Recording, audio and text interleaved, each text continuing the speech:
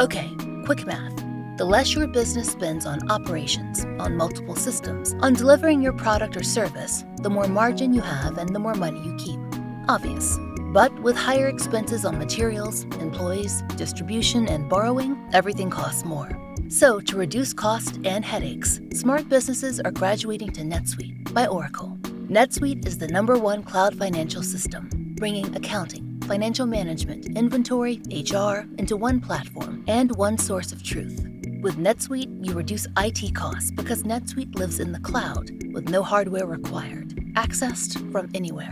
You cut the cost of maintaining multiple systems because you've got one unified business management suite. And you're improving efficiency by bringing all your major business processes into one platform, slashing manual tasks and errors. Over 37,000 companies have already made the move. So do the math. See how you'll profit with NetSuite. Backed by popular demand, NetSuite has extended its one-of-a-kind flexible financing program for a few more weeks. Head to netsuite.com/strange. netsuite.com/strange. netsuite.com/strange.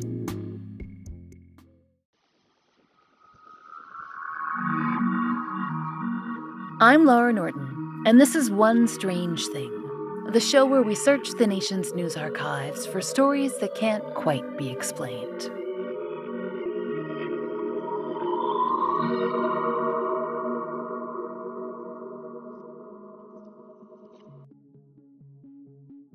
Because you, dear listeners, are discerning consumers of the unusual, and dare we say, the strange, we assume you have at least a working knowledge of the creatures who populate the spookier corners of the human mind.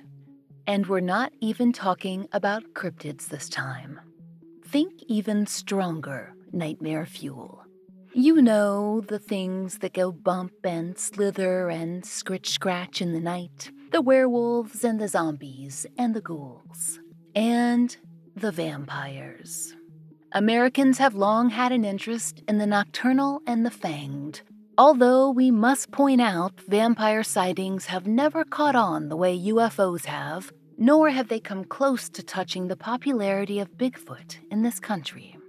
Maybe, to be fair, we've been distracted by all those clowns. Who can say? But there have been a few notable exceptions to this rule, and one of those is a story from the unlikely and very cheesy state of Wisconsin. That is a compliment. If you're educated enough in tales of the weird, you might even have heard of this one before, the Mineral Point vampire sighting of 1981. As we dug into this tale, we found quite a few oddities, not all of which concern the paranormal event itself. So, not a moment to waste. Let's sharpen our teeth and get to it. Mineral Point is a town in Iowa County, Wisconsin, that's held steady at a population of less than 3,000 for decades. Not exactly a bustling metropolis, but a metropolis was never the intention. Mineral Point was established for, well, minerals, lead mining mostly. According to Mineral Point, a history, the area was popular with Cornish immigrants who were familiar with the lead trade across the Atlantic. And, conveniently, they already had a town named Mineral Point back in the UK, so they didn't have to bother learning a new name. Good news all around. Now, the minerals ran out, and the mining business eventually dried up. But Mineral Point has become quite a cozy tourist attraction, with historic Cornish architecture and what looks like a very cool museum. But the town also has another draw, a story that attracted first local and then a bit of national attention. It was late in the evening on March 30th, 1981, and a local police officer, John Pepper, was on what the Madison Capital-Times described as a routine patrol. His route took him right past the Graceland Cemetery. Unlike a classic horror movie graveyard, Graceland is fairly close to the major thoroughfares, well-maintained, and laid out in such a way that there aren't any places where overgrown thickets of dark woods can spring up and menace passers-by. That said, the cemetery was established in 1860, thanks Google Earth, and there are many historic graves and mausoleums. Still, on the whole, we're talking about a setting that would not be in the top 10 sites for vampire tourism. Anyway, on the night of March 30th, Officer John Pepper was driving down Fair Street and, wouldn't you know it, there was indeed someone in Graceland Cemetery after hours. And we all know that at a certain point in the evening, there are only two reasons to be in a cemetery. Either you are the undead, being forced to stumble around this mortal coil for all eternity, seeking tasty brains, or you are a teenage goth. We assume that Mineral Point was in short supply, at least in the former category, although small towns do have a habit of producing the latter. It's a little unclear, but based on several descriptions, the figure Officer Pepper had spotted seemed to be lurking, crouching perhaps, behind a tombstone or monument. Obviously, it was not hiding very well because Officer Pepper saw the person and decided to confront them. Now, per the Wisconsin State Journal, the cemetery had been vandalized before, which was one reason it was on the patrol route in the first place, and that was Officer Pepper's initial concern. Or it was until he got a good look at what stood in the graveyard. Then things got weird. Per the Kenosha News, as Pepper entered Graceland Cemetery, he was confronted by, quote, a strange-looking person with a very white face. Apparently, the figure, quote, looked just like the fictional vampire, Count Dracula. Officer Pepper estimated the person, who was described as male, as somewhere, quote, in his late teens to early 20s. We assume he meant in human years. Per the Associated Press, the Dracula-like figure was wearing what seemed to be a cape and was very tall, somewhere around 6'5". According to the Basketball Dial, John Pepper reported that, I got within 15 feet and called out to him, but he didn't answer. He just stood there and stared. Officer Pepper's supervisor, Lieutenant Bill Trott, told the Madison Capital-Times that, quote, Pepper walked up to the guy and asked him what he was doing, which we'd like to note is a very reasonable question, but the stranger's response wasn't to utter an answer. Instead, with what we imagine must have included a dramatic swirl of his cape, he broke into a full-fledged run. Officer Pepper pursued the stranger for about 1/8 of a mile, but according to the Kenosha News, his chase was foiled when he lost his law enforcement issue radio and had to stop to retrieve it. In that time, the unknown graveyard lurker made his escape. As reported by the Madison Capital-Times, the strange figure leapt over a barbed wire fence that was estimated to be 4 feet tall, apparently with no issue at all. Per the Times, the Cape figure disappeared, quote, into a pasture hosting several Angus bulls. Apparently, Officer Pepper was unwilling to follow, but he did get his hands on his radio, and he called in the event. And local journalists soon caught wind and wanted to talk about all things supernatural. We aren't sure whether Officer Pepper himself officially labeled the stranger an actual vampire on sight, or whether the media decided on that title. But from this point on, the Mineral Point Vampire was born. After the chase, Officer Pepper seemed a little worse for wear, physically and emotionally. As he explained to the Basketball Dial, I've never seen anyone that tall before in Mineral Point. I couldn't match his stride and I'm 6'2". It's the weirdest thing that's ever happened to me. And Pepper later told the Kenosha News that another nearby department had apparently reported a similar incident, but didn't provide any further details. The graveyard was searched, and there were no signs of disturbance, and no signs of vampirism, whatever that means.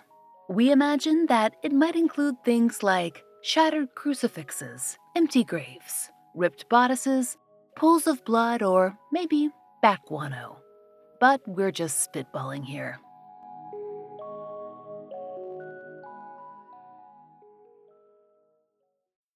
Looking for creepy stories? Then we might have a podcast for you. And now, presenting Rattled and Shook. Rattled and Shook is a weekly podcast that features new scary stories every episode, kind of like this. I would hear her say things to me inside my head. I couldn't get around him. I was trapped. The other guy started to get pretty agitated. He grabbed my grandfather's oxygen hose and he cut off his oxygen. Then I started thinking, well, who would be hanging around in this nowhere forest, in this nowhere area? And that's when I started looking more closely. And that's when I noticed there were several shapes. And they were slowly working their way toward me as they were moving from tree to tree. New episodes of Rattled and Shook are out every Thursday. Listen for free on Apple Podcasts, Spotify, or wherever you get your podcasts. Now, it may be a stretch to call this a vampire sighting in that no actual vampirism was witnessed per se, but there certainly was a run on Draculas in the following weeks. And local police were concerned about whoever had been in the cemetery. Pepper's superior, Lieutenant Trott's concern wasn't the paranormal, but rather two other issues. First, that the mysterious figure Pepper pursued might have been, quote, mentally ill, and second, the fact that others in town had become so enamored with the story that they'd begun dressing up like vampires and springing out at people too. It was apparently causing a bit of a ruckus. Lieutenant Bill Trott told the Madison Capital-Times about Pepper's strange encounter. If it was an April Fool's joke, it started well before April 1st, and it caught on with other people. I've tried to ignore all of them because all they want is a little attention. I've got enough other things going on that I don't need to go around chasing vampires. But if it's somebody with a problem, I'd like to catch him before he plays out the fantasy. John Pepper, though, he seemed less sure, or so his boss, Bill Trott, seemed to think. He told the Wisconsin State Journal, "I don't know if there was anything out there last night. I can't get anyone to go back to the cemetery at night. I even offered to pay John overtime to stake out the place for his vampire, but he wouldn't bite." According to the Wisconsin State Journal, Lieutenant Trott explained, "Last night we had a half-dozen vampires on the loose in town. We received several phone calls and were stopped by people on the street reporting encounters with white-faced, creepy-looking people jumping out of the shadows at them." The State Journal noted that, despite the department's best efforts, none of the vampires had been arrested. Now, this whole vampire chase story received a bit more attention than Officer John Pepper was probably expecting. According to the book, The Wisconsin Guide to Haunted Locations, Officer Pepper actually decided to move away from Mineral Point soon after the news went national. According to the authors, he wasn't fond of the media scrutiny. They also bring up a very enticing piece of information not reported on in the national press. According to local rumor, Officer John Pepper was known as something of a joker himself. Authors Chad Lewis and Terry Fisk tried to track down Pepper for an interview, but failing that, they spoke with some Mineral Point locals who had very interesting information to share. Quote, "They told the story that John and a friend would often dress up as apes and run around the town. The implication in that story, we think, is that John Pepper might have created the vampire story all on his own. But we have to wonder, wouldn't he have added a little more pizzazz to the whole affair, given the chance? After all, if you're going to create a vampire, do you want to have him jumping over a fence and hiding behind a bull after you drop your radio? Or do you want some real Bela Lugosi action? We wonder. We also question his refusal to return to the cemetery. If Pepper, the town comedian, liked attention, that would have been a good time to show off again. Would he move away at the height of his greatest prank of all time? Of course, ultimately, we can't really know. And this story might have faded into local obscurity, except that In the 2000s, it happened again, thrusting a fairly unknown creature into the indexable paranormal world of the internet. Now, this is the moment in the Mineral Point vampire tale that most sources, online ones anyway, mention not one, but two other appearances by the alleged pale and capey visitor. They claim that in 2004 and in 2008, the creature appeared again, the first time to hang around outside an apartment complex and menace people. The creature was said to be sitting in a tree and then throwing things and then attacking residents. Not very vampiric behaviors, but okay. The details on this one are pretty vague, to be honest. There is one feature, though, that is made note of.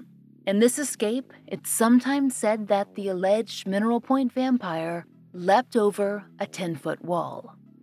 Now, that's much more impressive than its original 4-foot jump, which led some bloggers and even Reddit posters to speculate that instead of a vampire, the residents of Wisconsin might be dealing with the classic paranormal figure / possible cryptid Spring Heel Jack, perhaps on a time-traveling vacation from jolly old England.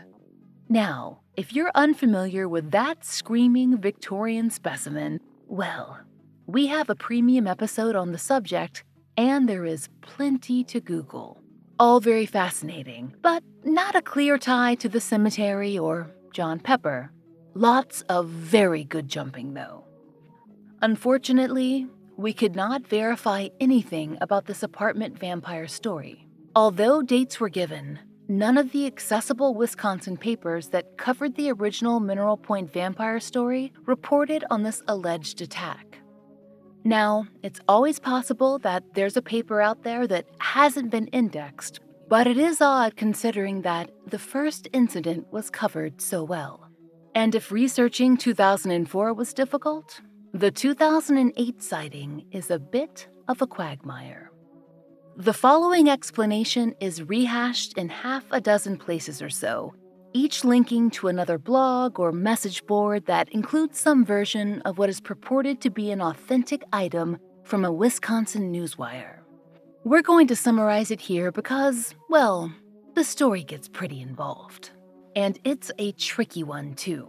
When you first encounter the story, it really does read like an excerpt from a paper, on first glance at least. However, when you dig just a little deeper, there are problems. This tale, an apparent attack on two young people at Ludden Lake, appears in different versions across the web. Some have more detail than others, but all tell the tale of a couple who set out to fish and encountered a creeping vampire under the jetty. Some versions include the first and last names and ages of the young couple who barely escaped with their lives. There are even direct quotes from them. And to top it all off, there's a reference to a Wisconsin newswire source for the story. A Ranker article cites this as one of the known sightings of the Mineral Point vampire, one that, in fact, backs up the experiences of Officer John Pepper. And that would be fascinating, except for one strange thing. We cannot find any evidence that this story or the people involved ever existed. Now, we would be happy to be proven wrong, so if you're either of these people and have successfully wiped yourself from the public record, drop us a note. But we spent some time with the U.S. Census, birth records, phone directories, maps, 4 different news archives, and the wire service. And imagine our surprise. Not only was there an absolute lack of verified news regarding vampires attacking teenagers on jetties in Wisconsin, there were no people in the area with names matching those listed in the story. For privacy reasons, we won't list them here, but we checked them, and variations, and birth years, for way longer than we should have. We could have spent that time watching 90 Day Fiancé. Our best guess, barring the existence of some arcane article out there somewhere that we could not unearth, is that some kind of creepypasta floated up into the story of the Mineral Point vampire and stuck. It is convenient to, well, flesh the story out a little, you might say. And why do that in the first place? We can only guess that, well, writing stories is fun, and there was a convenient character available. It does seem odd that the Mineral Point vampire would go from grave lurking and running away to apartment attacks and lake menacing, but, evolve or die. Anyway, we hear that's Madonna's motto. But here's the odd thing. If the creative lovers of the Spooky Ookie had done a little more digging, they would have found a few more interesting items to work into the Mineral Point vampire's tale, ones that had actually occurred in town, or at least could be attributed to locals who actually existed. Now, there were a few that we found particularly interesting. For instance, Linda S. Godfrey, author of Hunting the American Werewolf, Beast Men in Wisconsin and Beyond, wrote that she once received some very strange correspondence from Mineral Point. Now, she'd touched on the Mineral Point vampire story on a blog post. This was back in 2004, and a local woman wrote to tell her of another alleged beast roaming the area. This time, it had been 1987, and a werewolf, seen by a crowd of people in broad daylight. According to Godfrey, the letter explained, "A bunch of people saw a werewolf running as it was changing, and then it went into a building and fell and clutched a railing and changed back into a human in front of everybody. There were a bunch of people that talked about it back in the 80s. According to Godfrey, the woman listed 2 people who'd seen the event. When Godfrey tried to verify the story, she found that one witness had passed away and the other claimed not to remember a thing. Understandably, Godfrey remained unconvinced. Still, though, you have to admit, this is the most exciting creature story to come out of Mineral Point yet. No cape required. But ultimately, Godfrey was much more interested in something else she learned about the town. She writes that Mineral Point has a well-documented spirit light that was seen in 1986 by a number of residents, including the sheriff. And she notes there's an allegedly very haunted, quote, historic inn called the Walker House, site of a Pioneer Day hanging. Charming. Now, of course, we don't imagine this has any relation, directly, to the odd experience that Officer John Pepper had in 1981. But we have to say, whatever he saw in that graveyard, we do think that he was truly spooked. Each quote he gave the papers has an edge to it, a sense that he was still, making sense of what he saw, and that he ultimately couldn't. A strange figure in a cemetery doesn't seem all that odd until you're the one facing it down. Then maybe the decision to pack up all your things and leave town doesn't sound so crazy after all. Maybe, if you knew your town had a history of unexplainable menaces, a figure leaping effortlessly 4 feet into the air and disappearing into a field isn't quite so funny. After all, from your vantage point, it might look a little more like taking flight.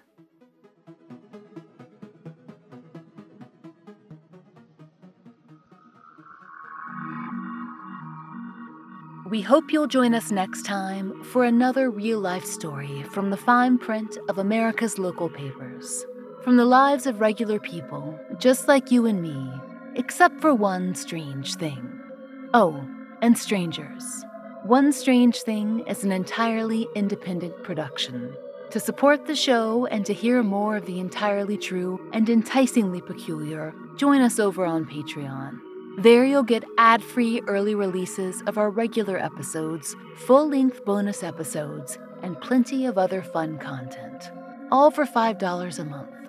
We hope you'll check it out. There's a link in the show notes.